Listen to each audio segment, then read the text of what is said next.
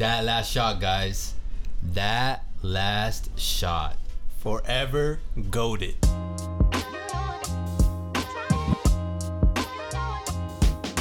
No, yeah, in Celtics history, that is going to be a special one, especially depending on how far Jason Tatum takes his career and legacy, how far they make a deep playoff run this year. But that was beautiful. And Jason at the end was like, it was just a layup. It was just a layup. I mean, yeah, technically it was just a layup, but it's the way he did he caught the pass, spun around the defender, and then just automatically already knew. I mean, these guys, 10,000 plus hours of basketball practice, just already knew where the basket was, and just boom, with less than a second or less than 2 seconds to get that shot off. Come on, man, that was chef's kiss. That whole play that was going on, like, I know when Tatum had the ball, it was like maybe 2 seconds and a half or 1.5 seconds.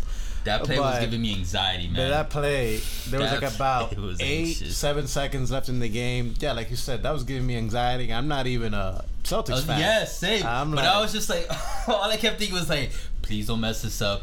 Please don't mess, because that could have easily ended into one of those, like, too many passes happen. You know what I mean? Yeah, and they don't get the shot off, or they get a bad shot off. Yeah, and it was like, no, it ended up working out as perfect as a play like that could work out, to be honest. And let me tell you, man, when Tatum made that shot, I got the goosies. You got the goosies? Goosies, like, just straight up all over my body. So you finna go back home today and order a Jason Tatum jersey? Maybe. I mean, we'll see. Like, that's one of those iconic playoff moments. Like, shit. Like, you remember that block that Bam did on Jason Tatum? Yes. For game everybody does. Yeah.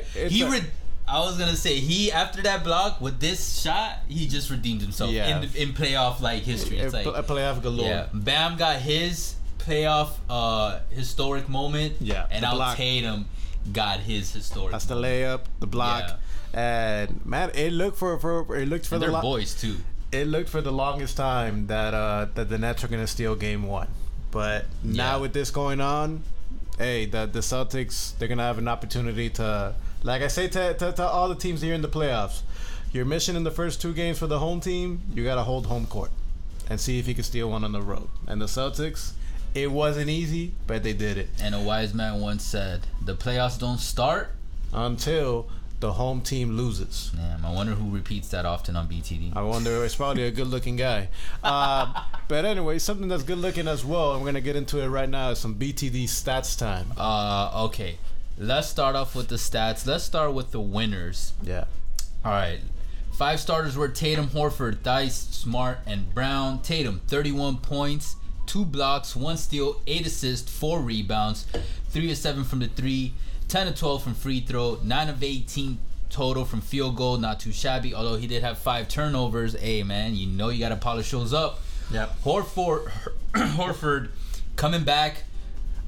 Basically from the dead. I don't want to say from the dead, but type shit. Turning back the clock. 20 points, plus 8, 15 rebounds, 2 assists, 1 steal. This man, 100% from the 3, 2 for 2, 8 of 13 from field goal. Yo, Al Horford, man, he was... It's turning back the clock. Yes. Now, if he can keep this up, the Celtics are low-key a true contender, because he is that vet and presence that can really push a team far. I just didn't think we had that Horford available anymore, period. If he was rejuvenated, to be back at Boston again. Yeah. Marcus Smart, 20 points, plus 6, 2 steals, 6 assists, 7 rebounds, 4 of 9 from the 3, 8 of 17. Not his best game, but still a solid game. And Jaylen Brown, 23 points, plus 10, 4 steals, 3 assists, 5 rebounds. 1 of 4 from the 3, but it's all good because he made up for it kind of with 9 of 19 from field goal. So that's all you need to know. And look, something to keep in mind with these Celtics that you guys see right now is that they only had 3 bench players come off the bench and use minutes. Super short rotation. Yes, super short rotation, which can be good or bad in the playoffs depending on the team that you're facing. And either way, in the playoffs, you already know your rotation stays shorter. You're going to focus more on the starters. And it works out that they are young players, although I am looking at Horford putting up 41 minutes. That's kind of a raised red flag for me. But yeah, now let's go over to the losers. The Nets. I mean, let's be honest. They probably still might come out of this. Yeah, for real. Kevin Durant, with not one of his best games, but still putting up 23 points, 3 assists, 1 block, 1 steal, 4 rebounds, 1 of 5 from the 3, 9 of 24 from field goal, and 6 turnovers with a minus 13. Easily one of KD's worst games of recent memory. But still, a bad game from KD still gets you 20 plus points. So, like, enough said. Absolutely. And Kyrie Irving, man. Look, I know we've been talking about ice cold trade, but man, Kyrie just, I'm like, Yes. bro, he's just another level. We did a rank or cut, start bench cut or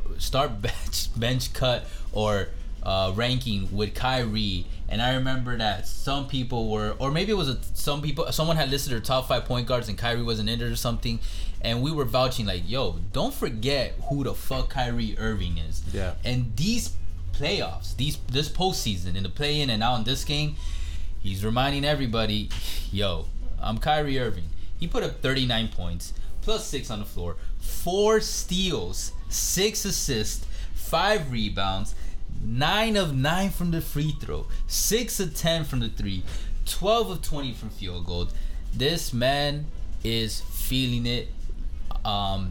He's celebrating right now. He's fasting, and he's just going off. He's just high on life right now, and it is showing in this game. Like shit, man. Like, how can I put it this way, man? Like, Kyrie was about to steal that show, man. Bro, he made that clutch 3, and yeah, and I was like, that's the proof that you need. That's the icing on top of like why they wanted Kyrie, why they put up with all his bullshit. And before this playoff started, we talked about how like this playoffs, we have a video, players to watch in the postseason. He was on our list because it was going to be a big topic of discussion to see, is he going to prove us that he still got it like that? Of course he got it. And this was before the postseason started, and it's like, if he proves it, then it shows that he's still that player that you still keep up. You still put up with his bullshit. You know what I mean? Because it is worth it in the long run. I don't hear that criticism anymore. The part-time worker jokes,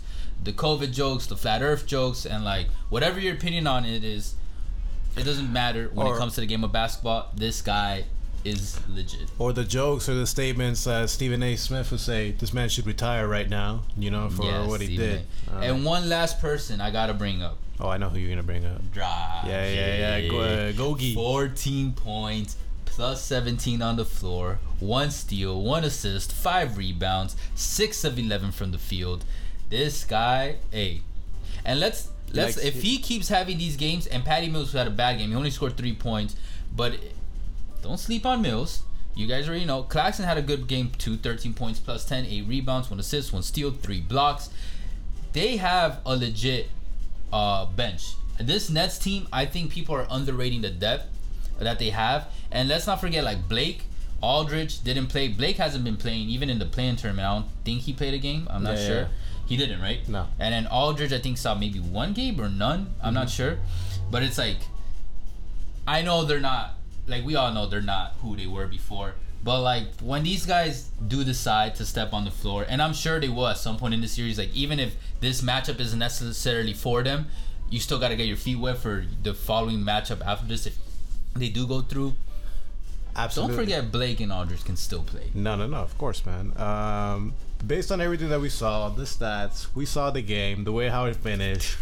I just love that this game stayed close because I was a little worried. I think you were too, that this might go one way or the other. Like a blowout from either one of them, and it's you couldn't tell, man. So based on everything you saw, like how many games do you see the series going before we finish it up? 6 or 7 games. Look, fun fact: this is the 4th time that the Celtics and Nets play each other in the playoffs, and the Celtics have won every series. Yeah. And I was like, well, this is the first one where it might not work out. They just stole this first. I mean, they didn't steal it. It's home turf, but like, it's the Nets.